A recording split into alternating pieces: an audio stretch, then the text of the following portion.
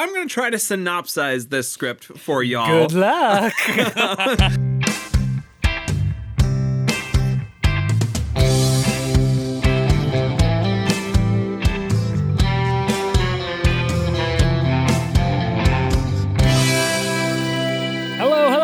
Welcome, everybody, back to No Script, an unscripted conversation about theater's best scripts. I'm Jacob Mann Christensen. And I'm Jackson Nikolai. Thank you all for tuning back in again. Here we are, still plugging away at our themed month of the season. We are now better than 50% of the way through themed month, like 51 or 52% through by this point in the episode. As of these 30 seconds. By the time this next hour goes by, we will be 3/4 of the way through themed month, which means we'll have talked about 3 of 4 of our one-person show scripts for monologue month. It's been a wild ride so far through 3 very different scripts so far. Oh man, right. I mean, including the one for today. Well, it's true, though. This third one is going to be, like, really different from the other 2. I think that's part of the glory of one-person shows, is they're really, subjective as to whoever's producing them. You really get to know both the playwright and the actor. In this case, it's going to be both, by way of the one-person shows that they produce. Right, yeah. So in that first week, we did Search for Signs of Intelligent Life in the Universe. Jane Wagner, Lily Tomlin, great fictional show, great characters, very funny, kind of a classic American one-person show. And then last week we talked about Doug Wright's play, I Am My Own Wife, which is maybe a very identifiable classic type of one-person show, the character study, where there are other characters in the show. In fact, there's a lot of other characters in the show, but it really was a character study of the life of, now a week later, the German name is going to escape me. Charlotta was her first name. I don't remember the pronunciation. Mausdorf, maybe, I don't know. But last week, character study. This week, we are looking at a sweeping historical play that takes place over hundreds of years, that involves many people, and that was written primarily from detailed interviews and historical documents. The playwright actor as the basis for the creation of the show together. It is an exciting, different kind of show. Yeah, super different genre for this one. We're talking about House Arrest by Anna Deavere Smith. And this House Arrest, I'll give you the subtitle as well, Search for American Character in and Around the White House, Past and Present. So that is the play that we're moving into today. I'm not going to spoil too much of our conversation ahead of time, but as we're saying, it is a different genre. It's an entirely different wheelhouse of theater, but it's a wing of theater that is a really empowering part of theater. Oral history, verbatim conversations and monologues. So I'm excited to get to jump into it. Before we do, I do want to take just a second and say thank you to all of our patrons out there on patreon.com/NoScriptPodcast. Y'all out there are doing an awesome job at helping us make this podcast keep happening. Those of you who are longtime listeners know that we love having these conversations with each other and with all of you out there in podcast land about theater scripts, and about theater genres and big beats in theater history, as well as prominent scripts. Those of you who are out there know, though, that while we love having these conversations, they're not a free endeavor. There's a bunch of costs associated with hosting a podcast, with producing scripts, with when we can't find them at our local libraries, and just the considerable time investment that we have in this podcast and with getting to interact with it. So if you're looking for a way to help out the podcast, if you're enjoying what you're hearing and looking for a way to be a part of the No Script Podcast movement of sorts, head on over to patreon.com/NoScriptPodcast. That is the best way that you can have a really meaningful impact for the show. Over there, you'll find a bunch of different tiers of patronship, with the lowest tier being at just $1, and that $1 a month patronship, $12 over the course of a year, helps us out immensely with those hosting fees, with procuring scripts for the show. So if you're looking for a way to help us out, head on over to patreon.com/NoScriptPodcast. Thanks again to all of our patrons who have already made that step, and we will see you over there. And now back to the script. Back to the script. So, Anna Deavere Smith, she is film and television actor and stage actor. I recognized her when I finally looked up the picture and the videos for watching the show and stuff from The West Wing, show that I love dearly. Lots of you probably out there will as well, but she was also in Nurse Jackie and lots of other stuff like that. And her television and film life is I think, kind of separate from her stage life, because as a playwright and actor, Anna Deavere Smith is really known for this style of theater called she calls it documentary theater. You might be inclined to call it oral history or verbatim theater. Those are all words that are used. And we did talk some about this last week. This play is more similar to I Am My Own Wife than it is to Search for Signs of Intelligent Life in the Universe. In that the material for the play was from interviews that she conducted and from historical documents. And the play is verbatim from those sources. I don't say that to steal from Jackson's summary, although that's a lot of it. It's a lot of it. But to introduce her, because this is not the only show that she's done in this style. This is really what she does as a playwright and actor. 1992, she created the show Fires in the Mirror, which lots of people know, really popular one-person performance documentary, verbatim oral history style theater. Also 1993, Twilight Los Angeles, similar. Both of those plays won Drama Desk Awards for one-person performance, which is, interestingly, an award that was also won by Jefferson Mays, who was the actor for I Am My Own Wife, which we talked about last week. Fires in the Mirror was also nominated for a Pulitzer Prize. Twilight Los Angeles went on to win was nominated for 2 Tonys, including Best Actress for her. She plays the one person in these one-person shows. And then, of course, it was nominated for Best Play, too. Anna Deavere Smith is a MacArthur Genius Grant recipient. In 2012, President Obama awarded her the National Humanities Medal. So she does a lot of work in the theater. She is a really incredible artist in so many ways. And this play, House Arrest, is a little bit different from those earlier 2 shows in that it is a play that, let's say, could be performed by one person and was performed by one person, by her, but also doesn't necessarily have to be. House Arrest was developed over several years in the writing of it and the creation of it. And when it was at the Arena Stage in Washington in 97, part of its development process, it was actually performed by a cast as large as 14. In 1999 at the Mark Taper Forum in Los Angeles, it also had a large cast. But in 2000, when it premiered at the Public Theater, it was Anna Deavere Smith doing what she does best. The whole show was just her in these incredible acting representations of all of these people that she interviewed, plus historical documents. If you're interested in seeing what that looks like, you can find a TED Talk that Anna Deavere Smith gave in 2005, where she brought 4 characters, and these are real people, of course, because when we say characters today, we mean people.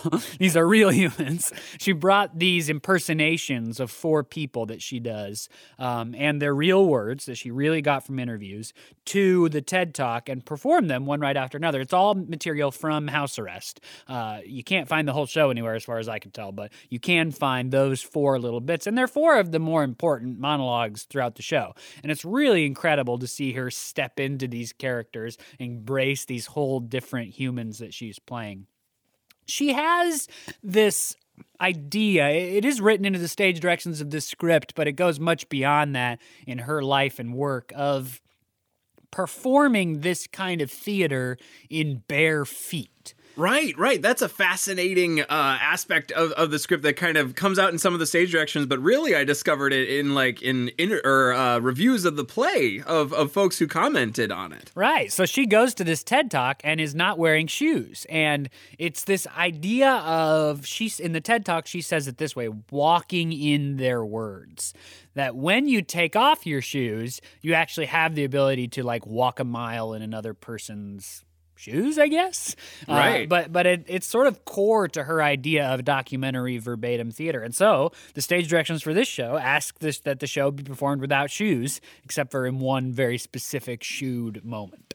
Right, right. It's a very kind of a humbling, almost like I'm submitting many things about myself to these characters to allow them to inform what I'm doing now. So yeah, that's a fascinating like extra little tidbit about her performance philosophy. Okay, so I'm gonna try to synopsize this script for y'all. Good luck. In some ways, we often joke about the easiness of one or the other of our roles, whether it's context or synopsis, and I think this is kind of easy, but in the fact that it's so complicated, Right, because it's impossible to do, the effort can be low, because no matter how much work you did, you'd never be able to succeed in synopsizing this wild hour and a half, whatever, of theater. Right, absolutely. So this play does take place over the course of 200-ish years of American history. It's a play that includes such characters as Thomas Jefferson. We got Elizabeth Keckley. We got President Abraham Lincoln. We got Walt Whitman in this play. We've got Sally Bill Clinton. Hemings. Sally Hemings She's is in this play. Very important. President George Bush Sr. is in this play. There's all these characters from all of U.S. history, and they're all telling this pretty common story. And that common story is along the lines of presidents' interaction with public opinion, specifically via the press and via the media.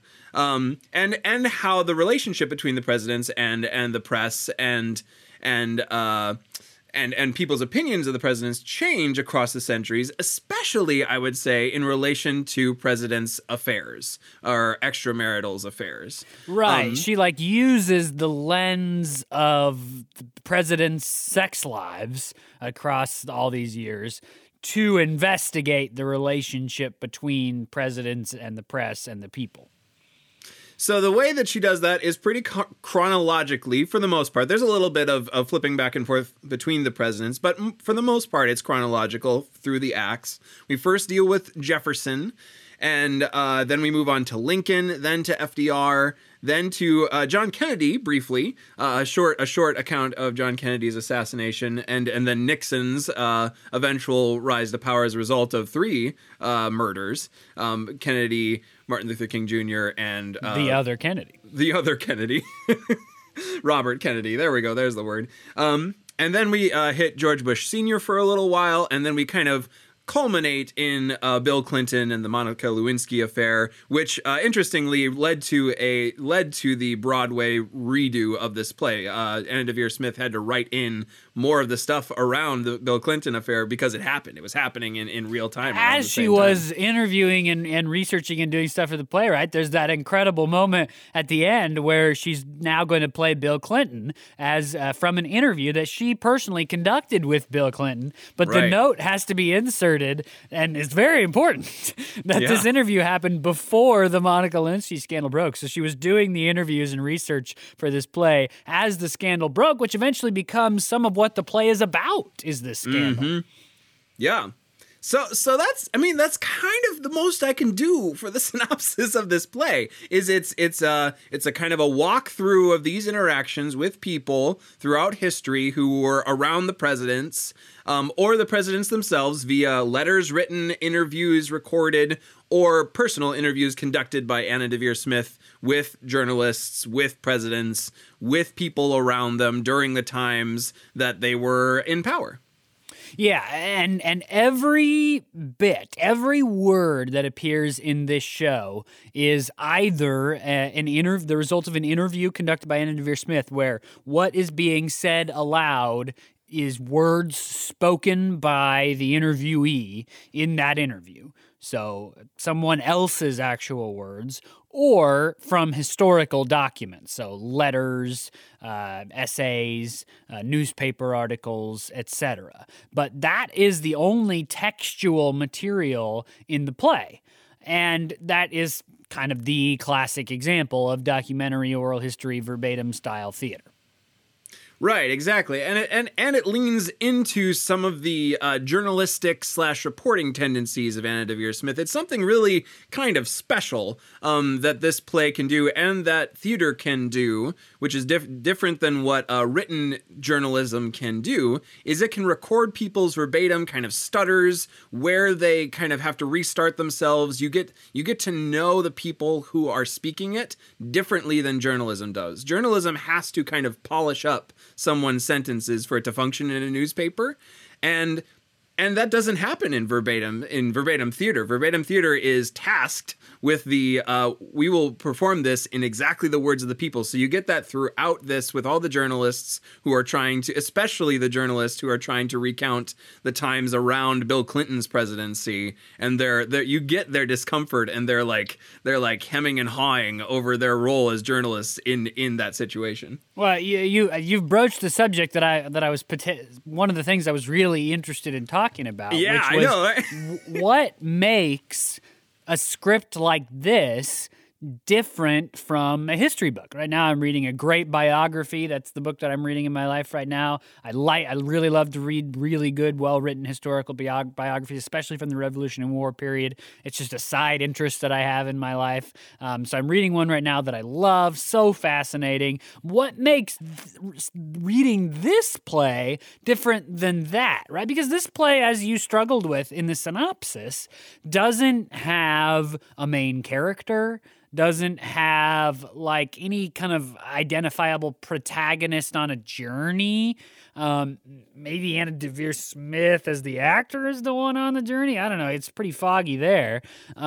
So it's a presentation in a very deliberately crafted order, for sure, of interviews and historical documents. So why is this not just a history book? And one of the answers you just gave, which I thought was an awesome answer, was the verbatim piece of it, that you're not cleaning up, you are intent on performing the words as they were spoken, and the theatricality of that, the stutters, the stammers, the misspeak. In the beginning stage direction, she says, you'll notice that sometimes those sentences don't make any sense, or they double back on themselves, or they're repetitive. Don't cut that out. And don't say it wrong. Say it exactly like it's written, even though it sounds wrong, because that's how the person said it. And that is not something that you would find in history books or in journalism, other than when they would, the historiographer would note it. Not the historiographer, the historian would note, you said that this way. Right, exactly. And that works fine in those mediums, but I think what verbatim theater, oral history theater is trying to claim is that this is the other aspect that you get from doing this as opposed to reading a history book, is you are really spending time with these characters, and a lot of them are kind of nondescript characters. I mean, I'm sorry, these specific journalists she talked to, I don't know them, and here I am, 10, 20 years later or whatever.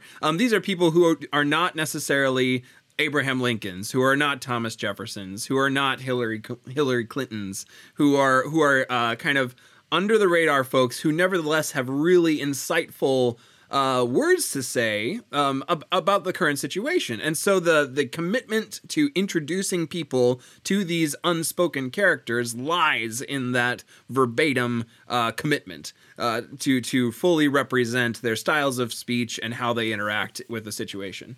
The other thing that is interesting here, and you would find in other mediums, and I'll explain what I mean by that in a second, but this play does not have any reflection on what you're hearing, right? This is not, for example, in the biography I'm reading right now, there'll be a long quote from whatever paper or essay we're talking about, or personal letter. And then the historian will go in and write a good 3 pages of summary. This is why that letter was important. This is, hey, look at this word that they used and how you can note how that word connects to this word they used before. This is the sort of the time frame in which you're seeing this. That kind of reflection is not in this play. All you get is the text answer of the interview, which sometimes goes on for pages, sometimes are very long monologues, and then the scene shifts to the next person in line. And the reflection, the insight that you gain from Anna Deavere Smith is in how the interviews, the historical documents, the whatever, are arranged and compiled next to each other, and the picture they tell as a whole. Now, you would get that in some other mediums, but that would be like a collection of Thomas Jefferson's essays, you know? You just read them back to back without anybody providing insight on it. And that's not crafted, you know what I mean? That there's no intent to organize those in a way to tell a story. So this has got that unique sense of no reflection on what you're seeing, but they are still organized in such a way as to tell this story over, hour and a half, 2 hours. Right, with people who probably never met each other in real life, possibly never met each other in real life, and certainly don't meet each other in the play. There's a couple of scenes that are, interesting acting technical fiascos, basically, where there's two characters talking, overlapping each other within the same scene. But even those are often not them talking to each other, but rather talking about a similar topic. Or there's scenes where one scene immediately prior was set up the concept of a polygraph test, and then the next interview is all about taking a polygraph test and how that was for the person. Two different people talking about roughly the same thing. Yeah, and so they end up lining up next to each other in ways that sometimes the later interview will comment on the previous interview, as in what you just described. Sometimes they'll be set up for payoff very later on. For example, very early in the play, the Bill Clinton, which is kind of the main subject of the play, is the Clinton administration, especially Bill's relationship to the press. But you get a nod to that very early on in an interview, and then you don't come back to it for probably a third or a half of the play until we finally arrive back at the Clinton administration after our sweep through history. Yeah, it is interesting that the whole play is kind of bookended by that nod. I think it's the same character, if I'm remembering it correctly. Both the initial interview and the last interview has the same character kind of reflecting in the moment of the Clinton administration on Clinton's relationship with the press. Yeah, it's the bookend interviews that you're describing at beginning and end are interviews with Studs Terkel, who's this wild old radio personality. I went back and listened to the way that he talked after listening to Anna Deavere Smith perform him at that TED Talk. Wild guy. I'd never heard of him before this play, and maybe that speaks to my age. For some of you out there, you may know him. But he has the beginning and end interviews because she asks him this question of what would you say is a defining moment in American history? And his reflection on an answer to that question is split into the beginning and the end of the play. And he talks about this word slippage. And he's quoting somebody else, but he's using it in the way that he wants to use it to describe this just sort of way that things gradually slip and shift together and generally downward. Moral slippage is the word used, perhaps from the Nixon administration's malfeasance. That potentially is where the word comes from. I can't quite remember. But then, so you get this word slippage presented at the very beginning. And then what you get is a sweep through American history. And you come to it finally at the end. He has that final commentary on the word slippage again, which makes you sort of frame the play around that phrase. Does that feel right to you? I think so, and it made me reflect on the moral slippage as well, because I think that is what plot there is around that. It certainly centers around that theme, right? And yet the first instance we get is of President Jefferson having significant moral slippage. So it's not that we're moving from a place of heightened morality to the present moment, but rather, the president. I'm not sure that the president having more embracing moral slippage or whatever is the slippage that is reflected on, as much as the relationship between the president and the press and how consuming that relationship is in the Sally, the whole first third of the Player show is about Jefferson and about the Sally Hemings thing that was going on. And there's let's be explicit about it. Yeah. the forced affair of him having a relationship with Sally, who is enslaved by him. So that aspect starts off our journey into Jefferson. And some of what she talks about is that, and again, let me be clear too, that it's not Anna Deavere Smith is not the one talking about it. Through historians, papers, essays, and whatever, the whole cast of real people reflects on the way that was just basically ignored. Yeah. That there were a bunch, the play, based on the interviews and historians that she presents, theorized that there were tons of Jefferson children running, illegitimate in the time, Jefferson children running around, and basically nobody cared. Right. And of course, as you look at it through the lens of what happened in the Clinton administration, because the after the Studs Terkel interview, I think the next one is George Stephanopoulos, who reflects on the president, talking about Clinton not having any private time, except when he's in the Oval Office, which of course is all a setup for what we all know happened, which we don't get to till later on in the play. So you hear somebody like George Stephanopoulos talk about the president not having any privacy, everybody knowing what he's doing at all times, and then you get this extended storytelling section about Thomas Jefferson and Sally Hemings and the country just not caring that he not only had a mistress, but an enslaved mistress and tons of children whom he never really recognized. Yeah. I think there's a fascinating inverse relationship in there that we're addressing, right? Because the press is... There's this move. I think part of what the I'm gonna space the name, so I'm gonna find it again. The Studs Terkel moral slippage line is talking about is a deterioration of the relationship, as you've said. It's interesting that he uses moral slippage because essentially the deterioration of the relationship involves the press being less okay with just turning a blind eye to the moral failings of the presidents. That's certainly one way to look at it. But I do think that both perspectives on it are presented. Because on the one hand, the Thomas Jefferson story is an example of a time in which the country just sort of deciding to let it be, and the press just sort of deciding to let it be. She does have a reporter who tried to report on it, but it didn't really go anywhere. Right. And that's an example of where, like, the president is definitely definitely in the wrong, definitely misbehaving, and definitely hurting people. And the press should have been more involved, perhaps. I don't know. I don't want to judge anything, but that's, I think, the perspective of what's going on. But the negative side of that is presented too throughout the play, that the press can be hounding, especially now that they can be constantly searching for something to get wrong, especially as we get more to the modern era towards the end of the play, that you start to get reporter after reporter say some uncomfortable things about how, like, photographers that follow the president feel. Like, they're not really trying to capture content. They're there in case the president gets shot. So that they definitely have a picture of that, and again, that's not her creating a character saying that. These are real reporters that she interviews and presents live.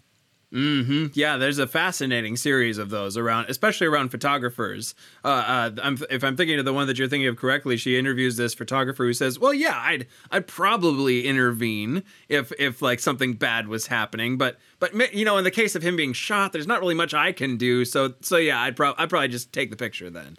That's not the one I was talking about, but that's a great one too, because and that one comes in this series of them, like you just said. And the one I was talking about was the idea of, like, trying to constantly have the president in your viewfinder. And I think the reporter uses the phrase, like, in case the president gets waxed. And it's just like, woof. It's like, whoa, So there's the balance, right? Is that the press is presented as both important to hold the president accountable, and there are moments that she brings forth across history where the press fails to do that. But at the same time, the way that the press has developed their relationship with the president, celebrity in chief, is the phrase George Stephanopoulos evidently used in his interview with her. That also has an unhealthy aspect to it. In the Thomas Jefferson section, she has interviewed a historian at Jefferson's home in Monticello, and this word comes through. It's only said at the beginning. I sort of wish she had brought it back because I found it so impactful. And the word is panoptic, which is how Jefferson was trying to design his estate to be panoptic. And so that means all-seeing, but it can also mean being seen by everyone. So as Jefferson was building it, he wanted his estate to have the ability to look out on everything around him, but he actually wanted to be sort of private inside of it. But this historian reflects on, well, the word sort of has a double meaning. It means all-seeing, but also being seen by everyone. And the historian comments, isn't that so interesting? That's the presidency, isn't it? All-seeing, but being seen by everyone. Right. It's fascinating, the analogy of like building Monticello high enough so you could see all the land around him, which he also owned all the land around him. But then also all the land around him looking up to Monticello and knowing it's under the influence, and both knowing it's under the influence, but also knowing that it's always visible. That's like the move from Jefferson to Clinton in the White House changes there, right? Because it starts as this super power move by Jefferson to buy all the land and make sure all the land can see him. But then the White House is different, right? Because the White House has in a technical way, owns all the land around it, and yet is under such scrutiny, such watchful eyes at all times, and then the perversion of that even more, where the watchful eyes are completely subservient to the news cycle generated by the White House and the kind of endless push that is a result of that kind of really broken, messed up relationship. Yeah, and so she pulls across these moments in these presidents' lives through history. The Jefferson-Sally Hemings moment, where she talks about how the story was, broke, quote unquote, because Jefferson tried to hire a newspaper journalist to attack Adams and Hamilton, and the journalist found out about Jefferson and Sally Hemings and attacked him instead. But then she also has a series of modern interviews where people nowadays reflect on the fact that despite how horrifying the Sally Hemings story it truly is, even today nobody cares. Nobody really judges, and nobody is harsh, but generally the population's not sitting in constant judgment of Thomas Jefferson over this really, truly very horrifying thing that happened in his life, beyond just the fact that he enslaved a bunch of people, which is horrifying in and of itself. But even though this newspaper man, hired to attack his enemies, managed to turn that back on him, that still doesn't live through to today. Later on, she reads interviews, or perhaps these reporters are still alive. I get a little bit lost there, of people who followed FDR around. And FDR had a mistress who moved into the White House, but the reporters didn't feel like they could report it. Right. Yeah, I think FDR is a fascinating crux in this story around a president who kind of played cards well enough that he had the press pretty much completely on his side and could do whatever he wanted. And then we watched that relationship of them. Like, I think one of the interviews talks about how the press were in the room with him when he was doing a briefing, like next to his desk. So this really close relationship with the press. And then we kind of see, I think there's an interview with someone who talks about bowling with, I think it's George Bush Sr. There's so many presidents in this play, and the way that he could it's kind of insinuated that the press can be bought by careful attention. Yeah, well, the reporter that she's interviewing at that point does try to make some strides in being very clear that it's not about being bought and getting favorable news stories produced, but how he describes it is, if the president invited you to dinner or invited you to go bowling with him, then that for you, that was really special. It meant a lot. You could send a picture back to your family. And what ended up happening then was if it came to a point where as a journalist, you had to give somebody the benefit of the doubt, either the president or somebody saying something about the president, who are you going to trust one way or the other, all things being equal, you might be inclined to trust the president who invited you to go bowling with him. Right. So what just happened in these last 30 seconds is a fascinating thing, right? I just and speaks into this play's verbatimness. I just made a super judgment around this interview that he's saying essentially the press can be bought. And Jacob responded with the actual verbatim stuff from the interview. So that's kind of the cool thing that's happening in this play is you are watching these scenes, making your judgments, and yet the playwright is standing back and saying, no, these are the verbatim words. Listen to them again. You're so right. That is exactly why this is so powerful, why this kind of theater is so powerful, is because the playwright does have some power over the story being told by what she chooses to tell and how and the order in which she chooses to tell it. But the words are not being summarized, right? Yeah. You're hearing this reporter tell it, and she is doing her work as an actor to say it exactly like he said it. Mm-hmm. So that you get the effect of watching something that is very real and very gray. There is no judging on her part. It's simply presenting it how he said. This is what he said and how he said it. To the best of my ability as an actor and a playwright, this is what was said.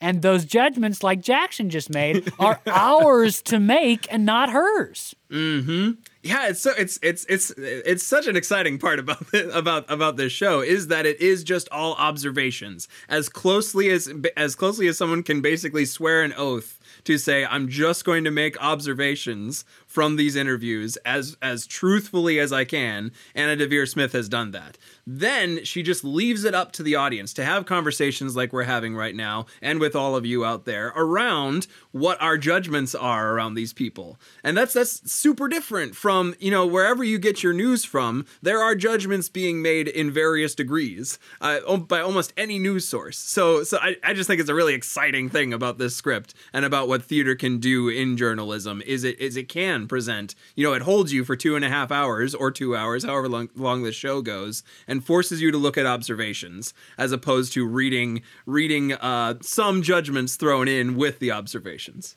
Yeah, absolutely. And it's enthralling even just to read it. Yeah. And I suspect there are maybe people for whom reading it is not as exciting as reading your standard psychological drama. But I just love this kind of stuff where the real life is presented in this interesting and very frank, open way. Now, there are some very theatrical elements to the show. The Abraham Lincoln assassination being sort of a prime example, which happens in about the middle of the play, maybe a little before the middle of the play. Yeah, it's fascinatingly woven in with the dialogue of the play that was playing while Lincoln was assassinated. And I'm forgetting the name. It's something like Our American Cousin or something like that. I'm sure all you history buffs out there are going to lampoon me for this. But the play that was actually happening in the theater as Lincoln was assassinated is interwoven into the scene in really interesting ways that kind of highlight different parts of what's happening. And this is perhaps a really good example of how the play is both a one-person show and not. Because it was developed using a full cast at one point up to 14, like I said. It was performed by Anna Deavere Smith by herself, though, when she premiered it at the Public Theater in 2000. And I have no idea how she did it. The way that everything is woven on top of each other. I know at various points she used recordings. It's oftentimes to play the interviewer for those scenes, and she played the interviewee, which is interesting because it's her interviewing them, but that's not what we're talking about right now. I'm just interested. So there, all this layering of the play that's going on while Abraham Lincoln watches the play, while other characters are being interviewed, all of it happening at the same time. And she's much better than me. I can't picture that in my head. But at the same time as stuff like that is happening, there are moments that are clearly for one actor in this same section, right? Abraham Lincoln, the assassination happens. The play is going on. Abraham Lincoln is shot. And the stage directions describe that the actor playing Lincoln should, after the assassination, stand up and immediately transform into this photographer that she has been interviewing, modern-day photographer that she has been interviewing, about how photographers are, substance of his interviews ends up being photographers are a little bit of bloodhounds. They're after shocking pictures, don't want to miss anything. And so she, playing Lincoln, is assassinated. Then she morphs into the photographer and takes pictures of the assassination scene. Now that... Good Sean Connery. Yeah. That's how the stage direction describes how the assassination moment happens. If you got a cast of 14 people, you don't need the same person to play Lincoln and the photographer. Right. So at that moment, she's clearly imagining a one-actor show. And the evocative imagery of the dead Lincoln becoming the photographer, taking pictures of the assassination that happened hundreds of years before he was born, is an incredible theatrical layering moment that sells itself to the one-person experience. Yeah, and I think even the scope of this play is enormously helped by the one actor experience. I think this play has a bunch of loose tendrils floating around if it's a bunch of characters. You have to keep track of different people, and you see different actors come around again. But the theatricality of the moment that Jacob just described, or other moments in the play where the actor essentially, there's one where the actor is playing two people and they both have different props, and I'm forgetting which scene it is off the top of my head, but it's like let's just say a cup and a pipe for now. And the actor is switching back and forth between these two props. That's a powerful moment of one person theater that doesn't have to happen when two characters are in two different spotlights. Yeah, so you're talking about the moment where she takes these two historians who debate the Sally Hemings story and debate about the validity of it, or perhaps whether Jefferson was even potentially gay, or did he have extramarital affairs, and debate the evidentiary record. And she says at the beginning of the scene, this conversation never happened. I've created what sounds like a conversation by cutting little bits from each of these interviews and snapping them together. But in the stage directions for the scene, she imagines one actor playing both parts, which you wouldn't necessarily need to do if it were a fully casted show. Right.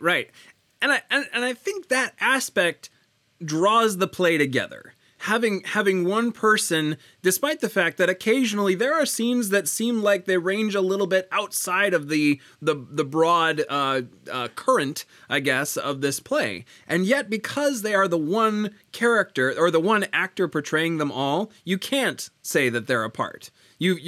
Or at least your brain won't, or at least something in you will connect these pieces in and force you to say, well, okay, so how is this connected? It gives you one more thing to hang your hat on when you're in a scene where you're like, how on earth does this photographer connect to the story of FDR or Thomas Jefferson or the brief aside that we get into Nixon? You have to grapple with the fact that this is the same person playing it, so there must be a connection. Where is it? How can I find it? And that's part of what makes it theater too, right? And not just a history book. I mean, this is obvious, of course, but this is a play meant to be performed. So it's performed imaginably by one actor, and that makes it a theatrical experience different than reading a history book, than seeing a documentary. This is one person taking on other identities, in this case, real identities, and bringing their words to life as accurately as they can. And even if you went to see a presentation of historical papers by Abraham Lincoln or whoever, the people reading them at like a history society or whatever wouldn't be playing Lincoln. They'd just be themselves reading Abraham Lincoln's page aloud. It is the element of pretend that makes this become a theatrical experience different than a historical or journalistic experience. Yeah. Yeah, I was reading a couple of interviews, and there was some critique of this play as well as her earlier plays that were very either very journalistic or very theatrical, and the interview I was reading was I think correct in saying that you can't separate those things. Like that's what makes this play what makes verbatim theater so interesting is the fact that it can sit in both worlds and that it can offer something new. As we've been saying a bunch about this, like you get to see the characters because you're imagining, because you're pretending, because the actor has committed to playing them faithfully. It's a whole other experience that can't really be tapped by any other medium. Now, we've said a couple of times how awesome it is that she's just presenting these words as they are, how, incredible to hear the stuttering and the stammerings and just hear what they said and make your own judgments. But that is not quite true, right? Because like any editor, she has arranged these stories very intentionally. And the way that she arranges them and places them and puts them in context of other interviews does matter. For example, the one interview she has with President Bill Clinton is, as we've said, before the Monica Lewinsky scandal. And the interview is basically about Clinton sort of making the case that the press brazenly being willing to spread rumors, whether or not they're true, and ends up harming people who work at the White House and ends up harming the whole governmental system. He's actually making the case that they end up costing White House staffers so much money that they go bankrupt for choosing to go and work at the White House to pay legal fees for all this stuff that the press dregs up in their attempt to serve, is the case he makes. Now, that's a very interesting, fascinating thing for a president to say. The fact that it is President Bill Clinton, and we know that it is just before the eruption of the Monica Lewinsky scandal, matters. And her putting that interview, which is not about that, in context of a play about the Monica Lewinsky scandal, in a section about the Monica Lewinsky scandal, that is an editorial choice that changes the interview. Yeah, definitely. Yeah, I think it's concerning. The interview, I think he's talking a little bit about, oh boy, I'm testing my, like, when I was a 6-year-old history at this point, but it's like the Whitewater scandal, and they're trying to bring out the truth of, like, investments that the Clintons made in Arkansas around resort areas, and so he's responding to that. But we as the audience know that there's the drop coming, that there's something else coming, and the playwright has set us up for that because we're swimming in that water. And we get to hearings. There's a couple verbatim hearings of Bill Clinton in front of Congress that we get to be a part of too. So we're swimming in the water of this whole thing while we receive this interview from Clinton around something that was before all this happened. Then we kind of, you kind of have to, again, here I am judging Jackson today, I guess. This is my day for judgment. You have to ask the question around hypocrisy. You have to ask the question around wondering when these rules get to be applied and when they shouldn't be applied. And another example of that kind of editorial sensibility that goes throughout the play. Later in the play, Anna Deavere Smith presents an interview with Cheryl Mills, who worked in the Clinton administration. And the interview is, we don't know what question was asked. All we have is her answer, which is the truth for the most of the play. But Mills is describing how the law in most states is not really about right and wrong, but is more about responsibilities and obligations. And she gives the example of if you discover a baby face down in the water, are you legally obligated to help, or moral obligation aside? Of course, I think most people would agree you're morally obligated to help if you can.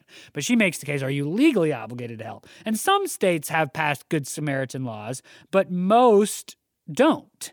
And that doesn't have to do with right and wrong, but about protecting freedoms and obligations and responsibilities. Now, that interview is not about the press and their relationship to the president and how they choose to present things or not present things. It's not about that at all. But It is told in the context of a story about the press and how they choose to present the president, the lens through which that happens, the relationship through which that happens. And so that interview, which is not about that, takes on that timbre, that color. It is a commentary on that. Right. Yeah. You certainly can't you can't view these. I think you're wise to bring out the flavor of the play itself does have some editorial thing to say. It's subtle, and I think about as subtle as possible. I would make the argument for that to present these as objectively as possible. But it's not completely free of editorial comment. Well, right, and that's also part of what makes it art and not history, right?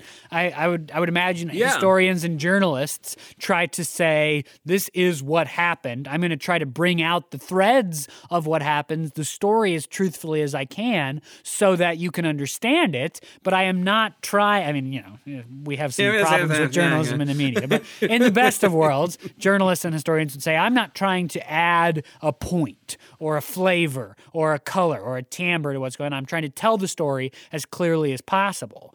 But an artist, there's a reason Anne Devere Smith arranges these interviews in this way, includes the material she includes, chooses not to include the material she doesn't choose to include. And that is part of what makes this the art piece that it is. Right. Yeah, it's part of the experience. Part of what you're signing on for when you're coming to see it is a little bit flavored by the organization of the scenes. We're coming towards the end of our time here. I did just want to throw this one out there. We talk about the title of the play sometimes. There is a implication from the title of this play, House Arrest, right? We're talking about presidents, we're talking about White House. What do you make of the title House Arrest for this play? Yeah, some of it I think comes from the interview with Clinton, which I believe begins with the question, do you feel like the press treats you like a criminal when you're in the president? And Bill Clinton goes on to say how, when you're the president, you don't have the benefit of being innocent until proven guilty. You don't have the benefit of the doubt. And so I think that's part of it. As you mentioned just now, the White House as the symbol of presidential power and the relationship of the press to the White House. So part of the commentary in the title is this idea that presidents are trapped. I forget what interview it is, but there's an interview where somebody goes into that idea that both the press and the president are captives to each other. The press is captive to go everywhere and everything the president does because they're afraid of missing that picture. They're afraid of missing that story. And the president is more obviously trapped by the press in every part of his or her life being exposed for public view. Yeah, absolutely. The house of the president is not truly a sanctuary for the president. And I think it asks interesting questions around that, whether it should be or not. There is one interview with Anita Hill that is called House Arrest, and it leans into this theme of really my house is the only place that is a judgment-free zone or a place. But the interview too is also about that's what she thinks is right and wishes, right. But due to the fame that surrounded her and her terrible situation, when she tried to go home, she found that even that was no longer the case. Right. Home, I think, though, is kind of broadly her home, like her hometown. She describes an interaction with people at like a coffee shop or something like that, and she's not truly anonymous there. However, there is at least the start of the interview starts with, I feel like I have a very limited space, and it's really limited to my physical home, but just the house.